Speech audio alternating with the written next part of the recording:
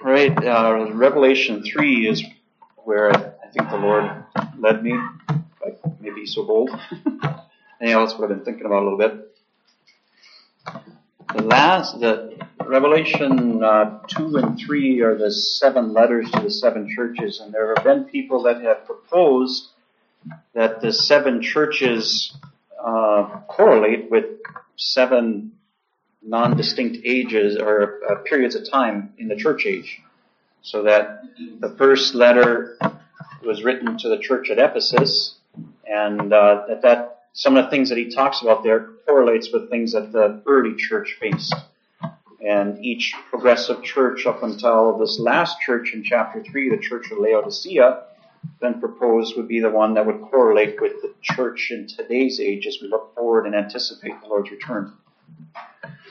So I want to think about it from that perspective then, that this is something that applies directly to the church today and perhaps even to us, or to me, is really how I was looking at it, how this would apply to me. So we'll hit the letter really quick. It starts in verse 14 of Revelation 3. To the angel of the church of the Laodiceans write, These things says the Amen, the faithful and true witness, the beginning of the creation of God. I know your works, that you are neither cold nor hot. I could wish you were cold or hot. So then, because you are lukewarm and neither cold nor hot, I will vomit you out of my mouth. Because you say, I am rich and have become wealthy and have need of nothing, and do not know that you are wretched and miserable, poor, blind, and naked. I counsel you to buy from me gold refined in fire, that you may be rich, and white garments, that you may be clothed, and that the shame of your nakedness may not be revealed. And anoint your eyes with eye salve, that you may see. Now as many as I love, I rebuke and chasten. Therefore be zealous and repent. Behold, I stand at the door and knock. If anyone hears my voice and opens the door, I will come into him, and will dine with him, and he with me. To him that overcomes, I will grant to sit with me on my throne, as I also overcame and sat with my Father on his throne. He who has an ear, let him hear what the Spirit says to the churches. So this is a rather ominous letter, because he talks about vomiting out of his mouth, like you would spew water. He talks about hot and cold at the beginning, and there have been people that have pointed out that the city of Laodicea had 2 pipes that carried water from springs into the city, and one was a cold spring and the other one was a hot spring. So some days you could take a hot shower, some days you could take a cold drink. And so, but the idea was that they would have an understanding of what it would be like to have this cold pipe and this hot pipe come to the city, and the cold has lost all its coldness and the hot has lost all its hotness, and what you're left with is just this lukewarm water. And I've had this happen from time to time when one of the kids fills up the pitcher of water and puts it on the table, and I fill up my cup and it's all lukewarm. They didn't let the faucet run long enough to where it got cold water. You get this lukewarm water, and it's not pleasing. Just going to go ahead and say it's not something I appreciate. It's worse when they put salt in there, which has also happened. But that's what he's getting, is that sense of when you expect a hot drink or a cold drink and you get this room temperature drink. Your initial reaction, if you're not respecting it, is you want to spit it out. And that's what he's saying. I'd like to spit you out. I think a lot of people have focused in the past trying to understand what is a cold Christian versus what is a hot Christian. I kind of think that might not be his focus. The focus is he wants to spew you out, which is really ominous when you think about that may correlate to the church today. Like he wants to spew the church today out, and why. And so he explains why. We may have to guess what cold and hot means, but we don't have to guess why he finds the Laodicean church distasteful. He says in verse 17, it's because you say, I am rich, I have become wealthy, and have need of nothing.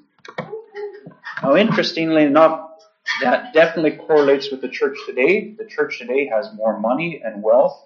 Doesn't matter which denomination you look at, whether you're looking at conservative evangelicals or Baptists or you name it. There's a lot of money.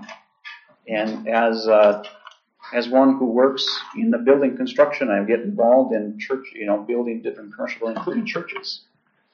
It is a staggering amount of money, how much they put in, especially sound systems, fog machines, and those kinds of worship-related stuff. Expensive. The church is rich today. And I don't think it's the wealth that is necessarily the problem. It's the part where they say, have need of nothing. And then their ignorance that they don't realize that they're wretched and miserable and poor and blind and naked. They think they've got it together, but the reality is that when the Lord looks at them, He says, you guys are it's like you've got a big screen in front of you that has your image on it, and you look all good and fancy, but behind the screen, you're like a poor naked beggar. You're in bad shape, and you don't even seem to realize it.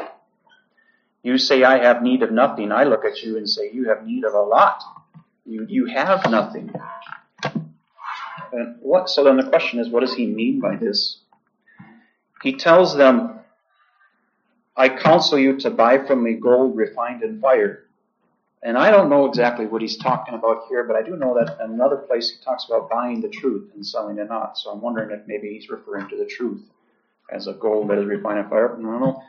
The white garments, we can easily guess that the white garments would be the righteousness of the saints, to obtain righteousness from the Lord, which is interesting. Instead of making your own garments to obtain them from the Lord, I suppose is what He's talking about. Because He says you got nakedness, you need to have your nakedness covered.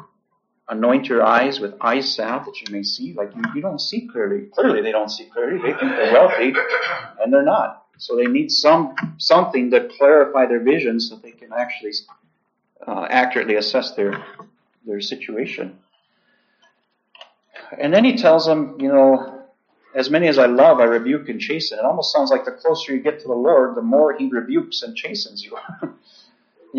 We think today that the closer you get to the Lord, the better off your life is going to be. The more happiness, the joy, the peace, and all the rest of the stuff that you're going to have. But He says, if I love you, I'm going to rebuke and chasten you. You're going to be finding out that you've got issues. You say you're wealthy, you have need of nothing. I look at you and I say you need a lot of rebuke because the way you are needs a lot of correction. And then He says, in verse 20, He says, I stand at the door and knock, which is, people have pointed out that this is a very odd position for the Lord to be in. You've got the church and you've got the Lord on the outside and He's knocking on the door. Usually we picture the idea of the church gathered with the Lord in our midst. But here He's outside knocking. But He's got the promise that if anybody hears my voice and they come out, I will fellowship with them. I'm going to go right, we're going to dine together. It's life together. He doesn't hate them. He doesn't want to, their attitude and thinking that they have everything that they need when they don't makes Him want to spew them out of their mouth. But if there's somebody who will listen, that's why He's standing there knocking. He wants them close. It's not a bitter hatred. It's the sorrow of love. So, I'm trying to understand, what does He mean by this, and what is He actually driving at? How is it that the church could reach it? We certainly see today the church has a lot, but what does it mean to feel like you have everything, or all that you need? You need nothing. What is that? So, that rebuke in the background, I went to Colossians, the Epistle of Colossians, and that's where I would like to spend a lot of our time then this morning. And the reason is in Colossians chapter 2, verse 1, he says, I want you to know what great conflict I have for you and those in Laodicea. And then at the end of the epistle, he says in chapter 4, verse 16, when this epistle is read among you, see that it is read also in the church of the Laodiceans, and that you likewise read the epistle from the Laodiceans. So he connects that church of Laodicea to this epistle of the Colossians. We don't have an epistle to the Laodiceans, but this one apparently is very much linked. So I thought, well, maybe he's got something in here then that would apply directly to the church of the Laodiceans, the church of our age today, perhaps even us, and perhaps even myself, where what he dealt with the Colossians is maybe something that I could learn from, and he would deal with me on. So, chapter 1, in verse 1 and 2, he opens with his typical introduction of himself and his greetings of grace and peace from God our Father and Lord Jesus Christ to these people. He says then in verse 3 of chapter 1 in Colossians, "We give thanks to the God and Father of our Lord Jesus Christ, praying always for you, since we have heard of your faith in Christ Jesus and your love for all the saints." You notice as he goes along here, you'll see that he is confident that these people are believers, that they really believe, they have faith, and it's demonstrated with their love for all the saints. So he's giving thanks for them. He's going to deal with some issues, but he's not dealing them with the sense that they are entire losers. He's giving thanks for them. He's glad for their faith, their love for the saints, because of the hope which is laid up for you in heaven, which is certainly what the church looks forward to today, the hope laid up for us in heaven, of which you heard of before in the word of the truth of the gospel, which has come to you as it is in the whole world, and is bringing forth fruit, as it also is among you since the day you heard and knew the grace of God and truth. As you also learned from Epaphras, our dear fellow servant, who is a faithful minister of Christ on your behalf, who also declared to us your love in the Spirit. So he's rejoicing in their common faith, this faith that he shares with them. And then in verse 9, he says, "For this reason we also, since the day we heard it," speaking of their salvation, "we do not cease to pray for you and ask that you may be filled with the knowledge of his will in all wisdom and spiritual understanding." He's praying that they would understand God's will with clarity, spiritual understanding.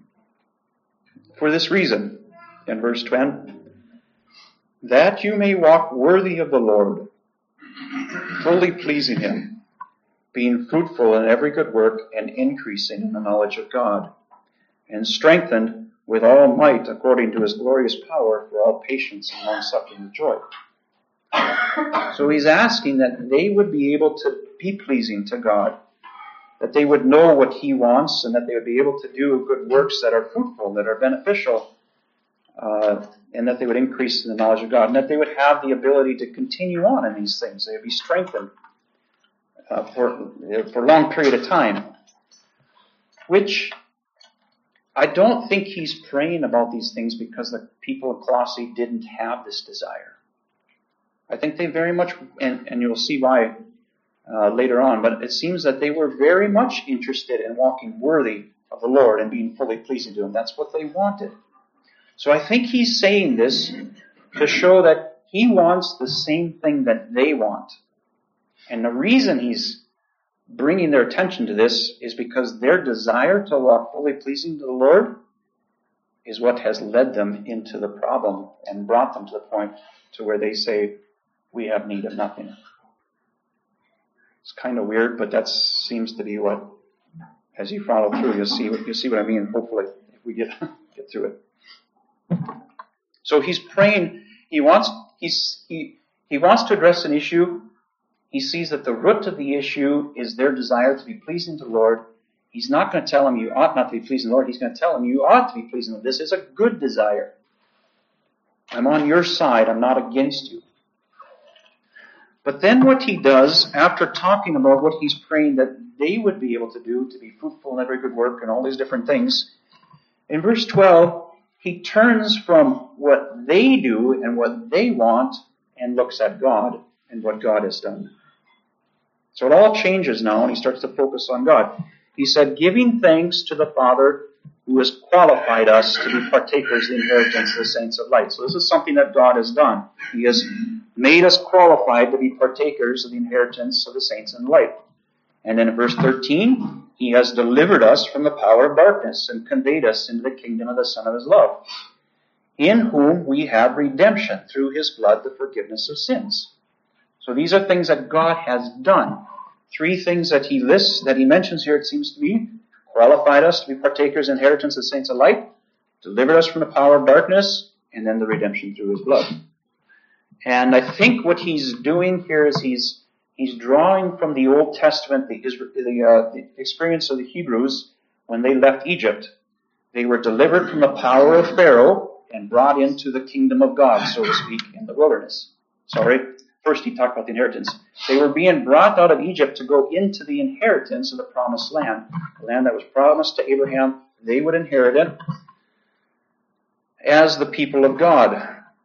And then they were delivered from the power of darkness, the power of Pharaoh, and brought into the kingdom of God in the wilderness. And they had the redemption.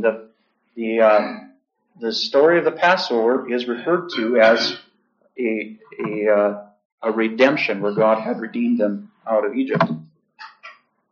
So the three things he mentions correlates with the Israelites coming out of the land of Egypt. For the Israelites, when they came out of Egypt, when they got to the other side of the Red Sea, when they had been brought into God, when they've been brought out of Pharaoh's power and brought into the wilderness under God, when they were set on the way of, I keep on getting these things mixed up, when they were headed in the direction to receive their inheritance, when the redemption process was complete and they were there.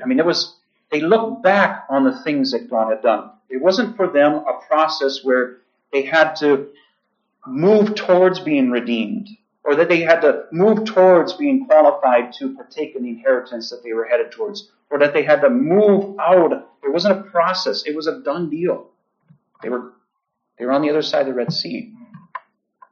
And it seems like that's what Paul is drawing their attention to, these things that God not is doing, God has done. Things that correlate to our own, like we are taken from being sinners. He said, qualified. You may look at yourself and you may say, I don't qualify to be with the inheritance of the saints in light. Like me, I struggle with my flesh on a daily basis. He's like, well, you don't understand.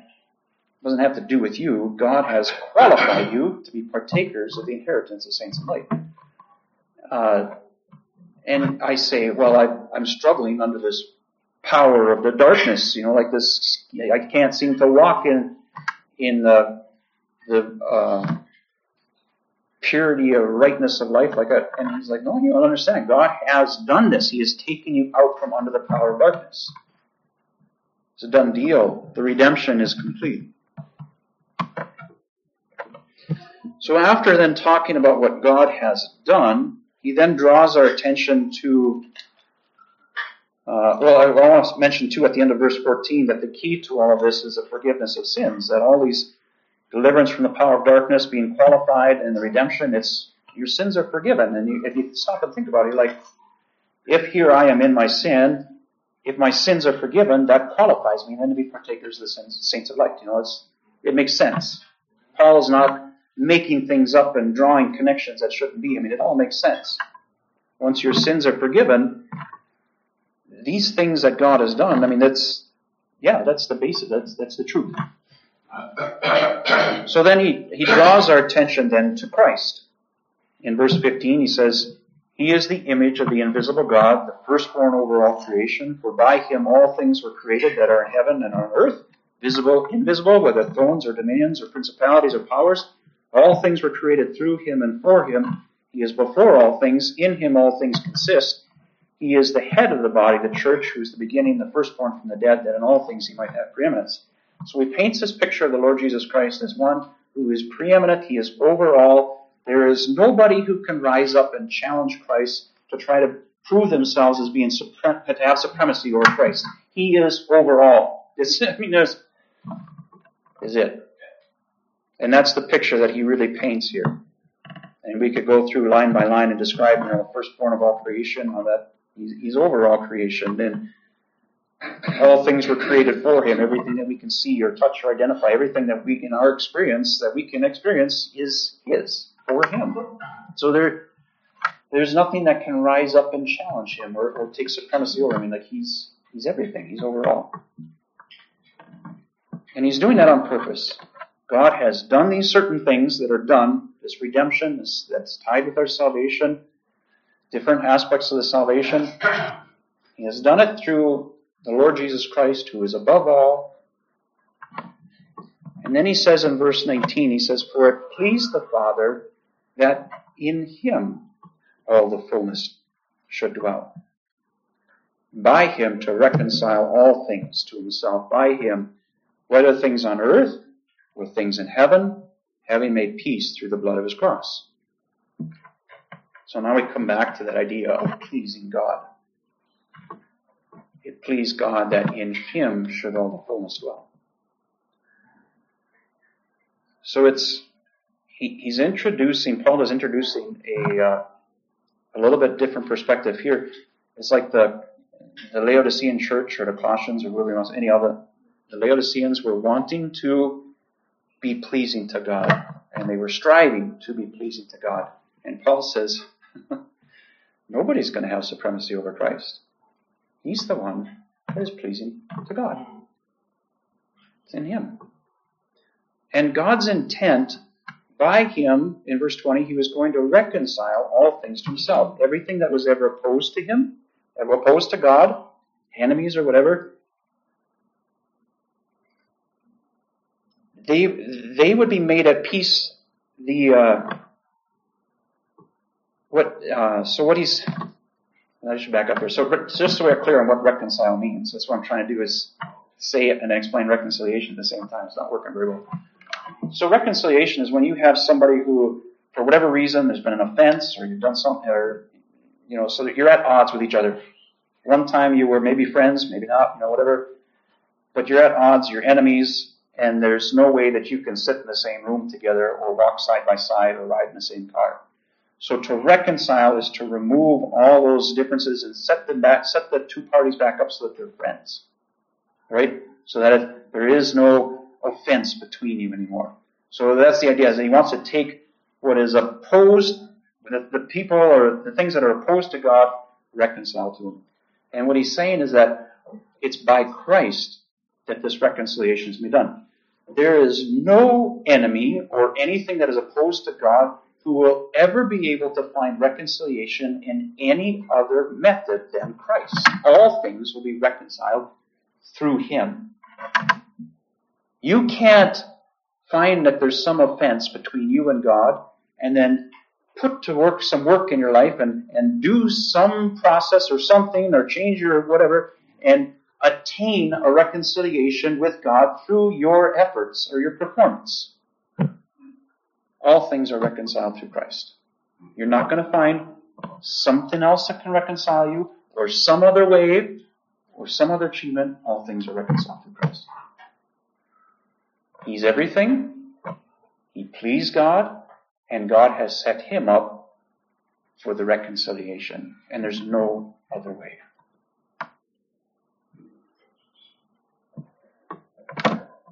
And so he says then, he reminds them in verse 21, you who were once alienated and enemies in your mind by wicked works, yet now he is reconciled. So you know Paul says, you know what I'm talking about.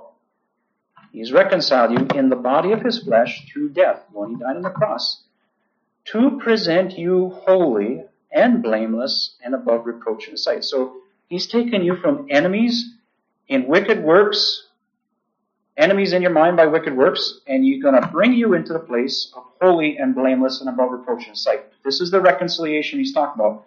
From point A, wickedness in your mind, to point B, holy and blameless in his sight. That's the kind of reconciliation that Christ is to accomplish. It's not he's going to take you from your wicked works and he's going to bring you to point B, and then you've got to achieve holiness and blamelessness through your works to get the rest of the way. It's he takes you from point A all the way to the end. That's the reconciliation that he's looking to do through the body of his flesh because of the forgiveness of sins. If, verse 23, if you indeed continue in the faith, grounded and steadfast, and are not moved away from the hope of the gospel which you heard, which was preached to every creature under heaven, of which I, Paul, became a minister. So he throws an if in there. He will present you holy and blameless if you continue in the faith. What does he mean by this, to continue in the faith? Grounded and steadfast, not moved away from the hope of the gospel. So he tells us, you're not moved away. You continue the faith in the sense that you're not moved away from the hope that is in the gospel. And what hope is that? You remember when the gospel came to you, right? There you were in your guilt and your sin, and you feeling the burden and the you see how bad you are, and then all of a sudden this gospel comes along, and you realize, oh, He can save me. And it's a glad hope, a glad thing to put your confidence in, a glad thing to rest in. He can save me. So Paul is saying, don't move away from that. Because if you move away from that, how are you going to enter into holy and blameless and above reproach? So if today I look at my life and I see that, oh boy, I am not blameless and I'm not holy and I'm not above reproach, Paul says, well, don't leave the hope of the gospel. He can save me.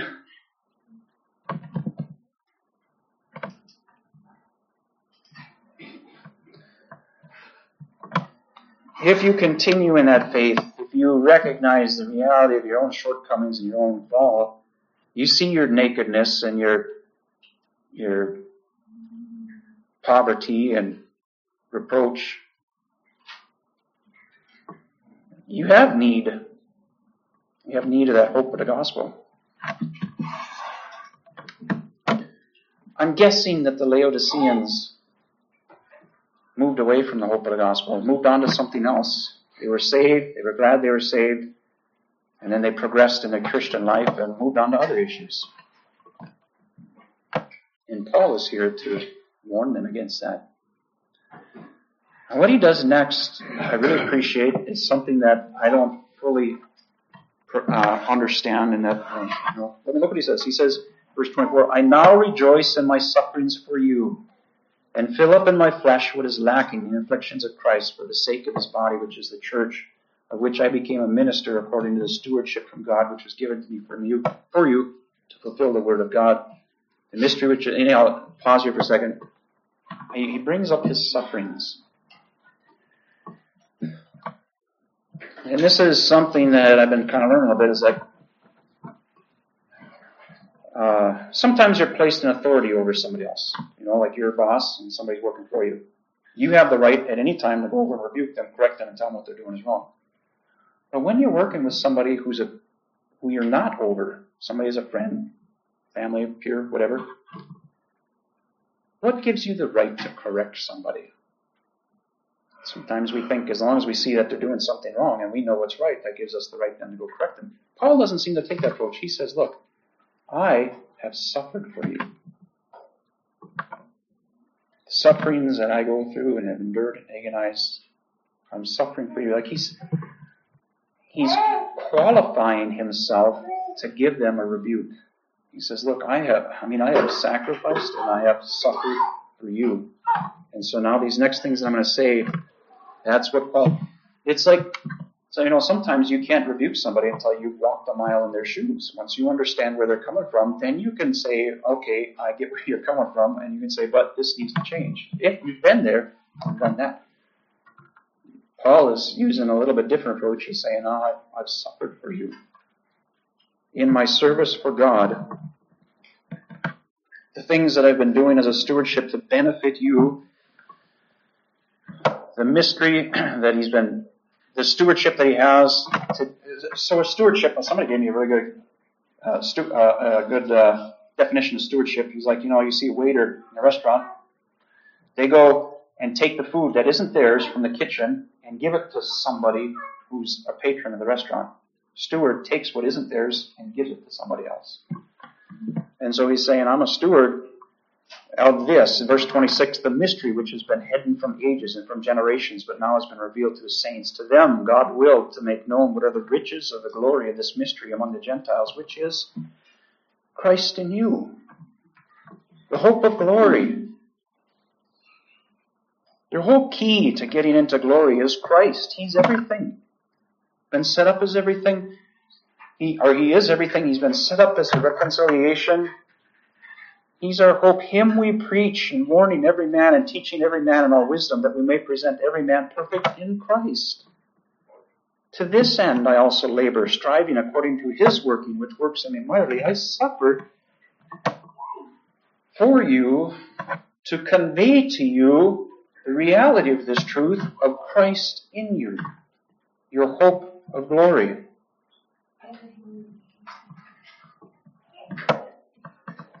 Or present every man perfect, yeah, but not perfect in their lifestyle, perfect in Christ, in their rest in Christ.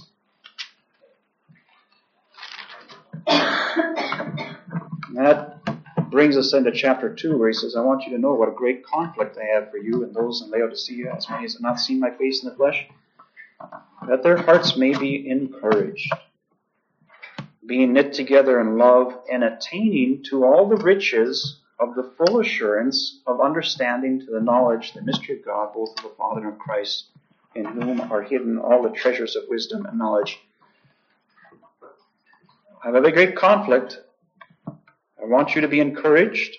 I want you to be knit together in love. I want you to attain, not the perfect lifestyle. He says, I want you to attain to all the riches. It's interesting that the Laodicean church, he was talking about how you say you are rich, but you have nothing. We look at the church today, we say, yeah, the church is very rich in monetary things. But he's saying, these are riches are the ones that I want to draw your attention to. The riches of the full assurance. The full assurance of understanding Christ in you. The perfection that is in Christ. The hope of the gospel. To really grab hold of that and he uses the word assurance, to rest in it.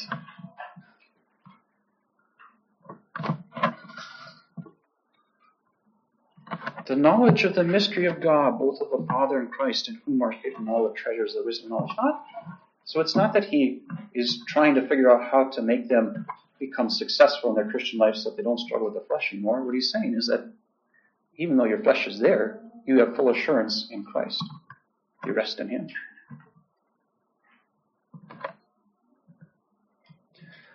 And he says then in verse 4, this I say, lest anyone should deceive you with persuasive words.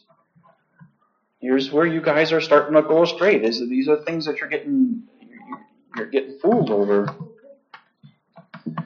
Though I am absent in the flesh, yet I am with you in spirit, rejoicing to see your good order and the steadfastness of your faith in Christ. You have these things going for you. You're steadfast in your faith. You have good order. As you therefore have received Christ Jesus the Lord, so walk in him, rooted up and built in him, established in the faith as you've been taught, abounding in it with thanksgiving. How did you receive Christ Jesus the Lord? Well, you were there in the guilt of your sin, and there came this message of the gospel, and you found out that he can save me.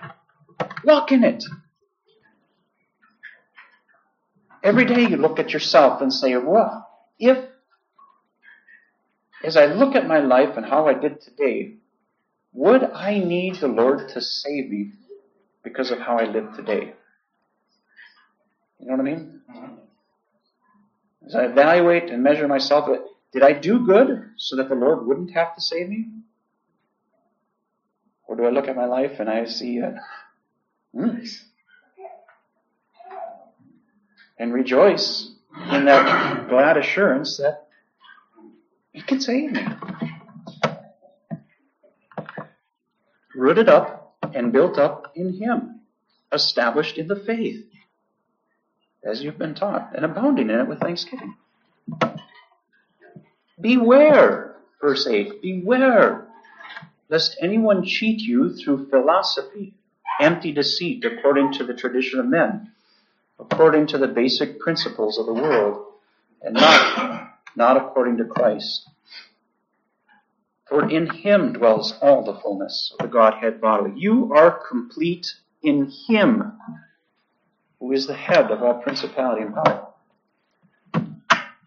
Years ago, and I think there's still remnants of it today, there was a organization headed up by a guy named Bill Gothard, and he was what he did was he put out these books and these seminars that taught you how to live the Christian life. And the funny thing is, his first book that you were supposed to study, book 101, was called basic life principles, right? I find that ironic because Paul is saying that you get, beware of these things lest you be deceived, according to the basic principles of the world. And he called his book Basic Life Principles. In the book, he taught you how to handle various situations. And one that I remember was like, if you have done something to offend somebody else, and they kind of took offense at you, really. What you did was kind of minor, and they took big offense at it, and now you got this big rift between you. He said the way to resolve the relationship is you take ownership for all that you did. Even though you look at what you've done as just a little itty bit, and what they've done is really big, you take ownership of all you've done and ignore what they've done, and you apologize for what you've done as a beginning process of healing the relationship. Would that work? Absolutely it would work. You take ownership of all you've done, don't hold them accountable for what they've done, but you apologize for what you've done, and then more often than not, they will then concede that, maybe they've done something wrong too, and you begin the process of, his principles that he laid out worked. They would give you the ability on how to live the Christian life. But they didn't work because it only worked at the surface. You would do these things that didn't reflect what you were on the inside, and so the kids would see it didn't work on the inside, and a lot of parents lost a lot of kids as they followed this, from what I saw. Here's the deal. He was saying that in order to have a successful, the promise was you will have a successful Christian life, you'll raise your family, they will be good Christian kids, and you will keep your kids from getting lost to the world. That's what he promised by following these basic life principles.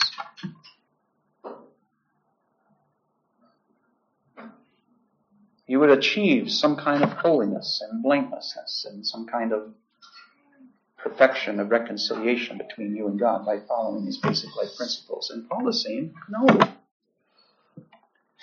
You don't. You achieve holiness, blamelessness in Christ. You are complete in Him. In Him dwells the fullness of the Godhead bodily. He has everything that it takes to bring you and present you as holy and blameless before God in love. No loose ends. He's got all that it takes. Everything is in Him. And then he goes on and talks about what you have in Christ. In Him you were also circumcised with the circumcision made without hands, by putting off the body of the sins of the flesh, by the circumcision of Christ. This is a done deal. In Him you were circumcised. And he's using the old practice of circumcision as a metaphor of cutting off the flesh that we struggle with, all its passions, the desires, the sins, and so forth. He says, that's been cut off. And we say, well, wait a second here. I still struggle with the flesh. How is it cut off? I feel like I still have to suppress it. He's like, no, it's a done deal. This is something that Christ has done. And I don't know how exactly to make sense of it. Like Danielle and I were talking about the other day, and it was like, it's kind of like being an orphan kid in an orphanage, and you're doing all the things that the orphan kid does in the orphanage, mopping the floors and clean the bathrooms and everything else that they tell you to do. And somebody comes along and says, I want you as my kid. And you are adopted. They sign the papers. But they don't take you home yet because they've got to prepare the house, get things ready. And you're at the orphanage, and it seems like you're an orphan. You still look like an orphan, but you're not. It's a done deal. The adoption is already done. You're just waiting until they come and pick you up. Kind of like that. It's a circumcision. We still struggle with the flesh, but it's a done deal. The flesh is cut off.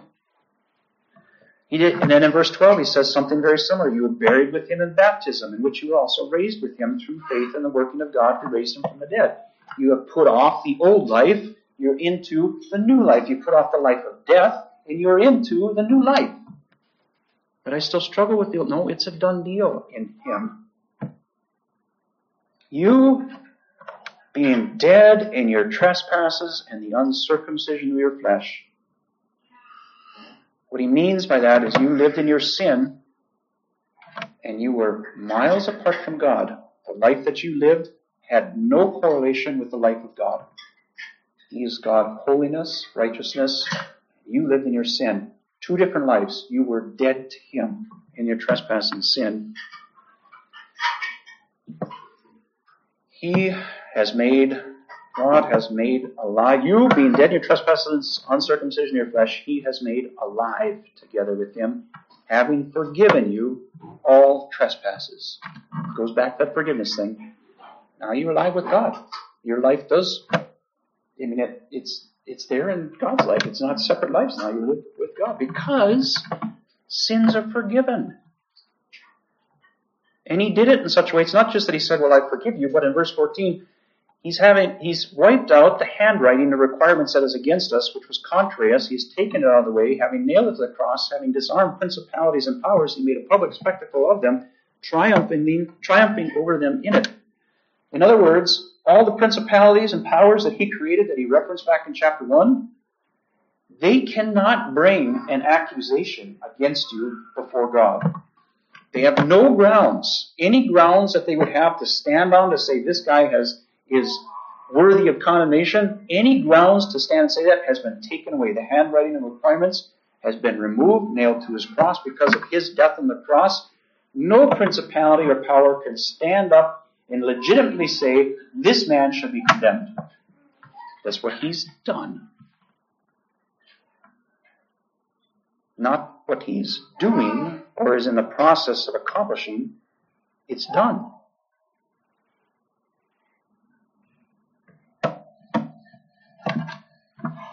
So then he gets down to it in verse 16. Let no one judge you in food or in drink or regarding festival or new moon or Sabbaths, which are a shadow of things to come with the substances of Christ. So he's talking about the Jewish festivals and so forth. He says, don't let anybody judge you in that.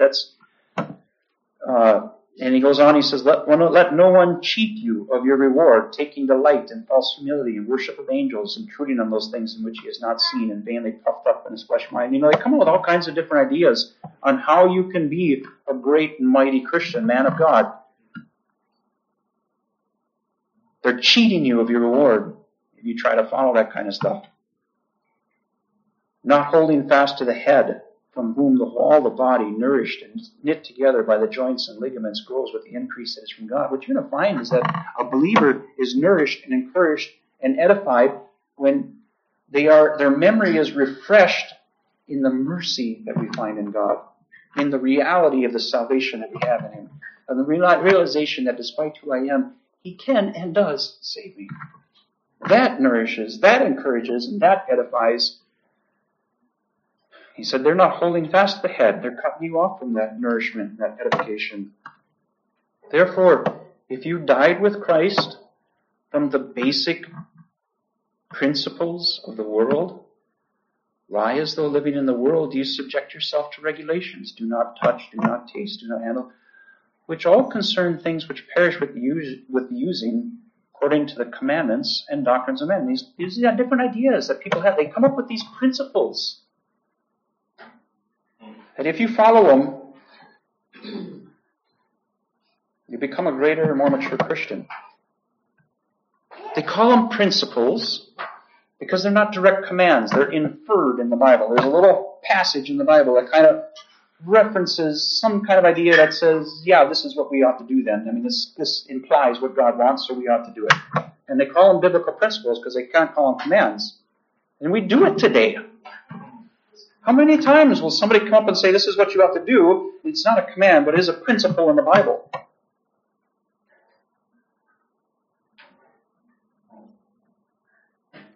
And if you do this thing, then you'll be pleasing to God.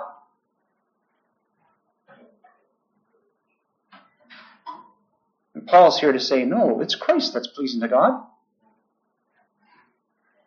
Find your full assurance of the understanding resting in Him. These things, he says in verse 23, these principles, they have an appearance of wisdom. They look good. In self-imposed religion, false humility, neglect of the bad body, but they are of no value against the indulgence of the flesh. They will not curb the desires of your flesh. They don't. Might suppress your flesh. They don't cure it.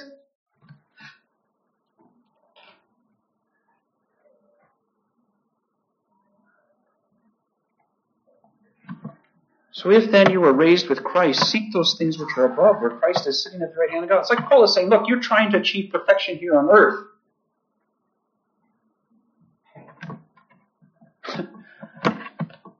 It's like, me going to college, I could try to achieve perfection in college. Once I get a job, none of my clients care what I did in college. What I did in college was important, yes, but nobody cares. The fact that I only got 3.2 on my GPA, nobody cares anymore. That's how I do my job now. It's almost like Paul is saying that. Look, you can achieve perfection here on earth. But this is like school. Where Christ is, that's where it really matters. Are you in Him? Set your mind on things above, not on things of the earth, for you died. Your life is hidden with Christ in God. When Christ, who is our life, appears, you also will appear with Him in glory. Then He gives us the commands. This is what you're supposed to do. Put to death your members which are on the earth. Fornication, uncleanness, passion, evil desire. Look at the list.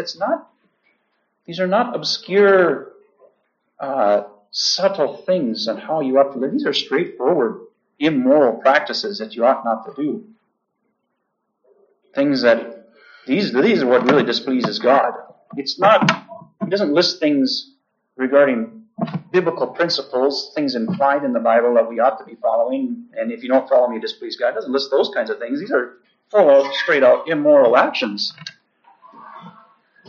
And then he talks in verse 8, he gives us another list. These are different practices: anger, wrath, malice, blasphemy. Be polite to one another. And he tells us what to do. He says in verse 12, as the elect of God, holy and beloved, put on tender mercies, kindness, humility, meekness, lying. This is hard work to do this kind of stuff, especially depending on the kind of people you work with, but this is what he calls you to do.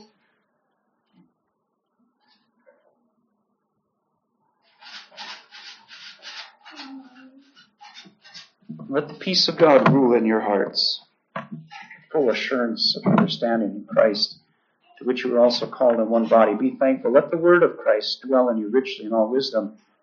That word of the gospel, teaching, admonishing one another in psalms and hymns and spiritual songs, singing with grace in your hearts to the Lord.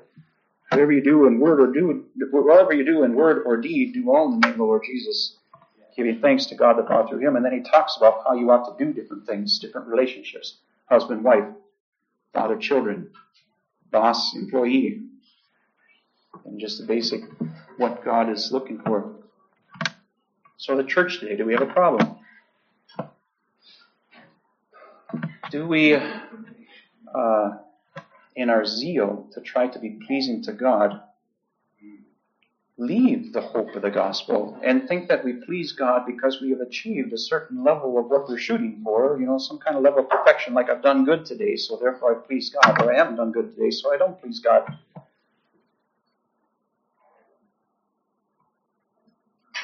And I'd be like, yeah, that kind of hits the nail on the head. And Paul is calling me to say, no, get to the end of the day, and I look back and say, did I need to be saved today? Did you earn your salvation today? And is it still true that He saved me?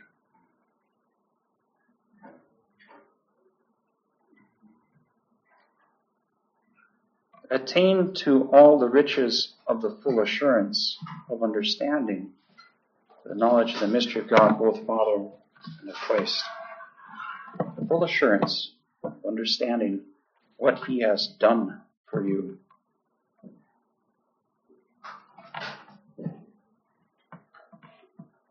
Father, we just thank you again for the Lord Jesus Christ on the person. He's the everything. There's all came from Him and is so far above all, fully pleasing to you. We do pray that you would teach us to rest in Him and know that He's got all loose ends covered. To rejoice in the fullness of the riches of His mercy, the truth tried by fire, His mercy towards us, the white garments of the righteousness in Him, from Him. Open our eyes that we might see and rest in the full assurance of what He has done for us. And may your peace rule in our hearts. In Jesus' name, amen.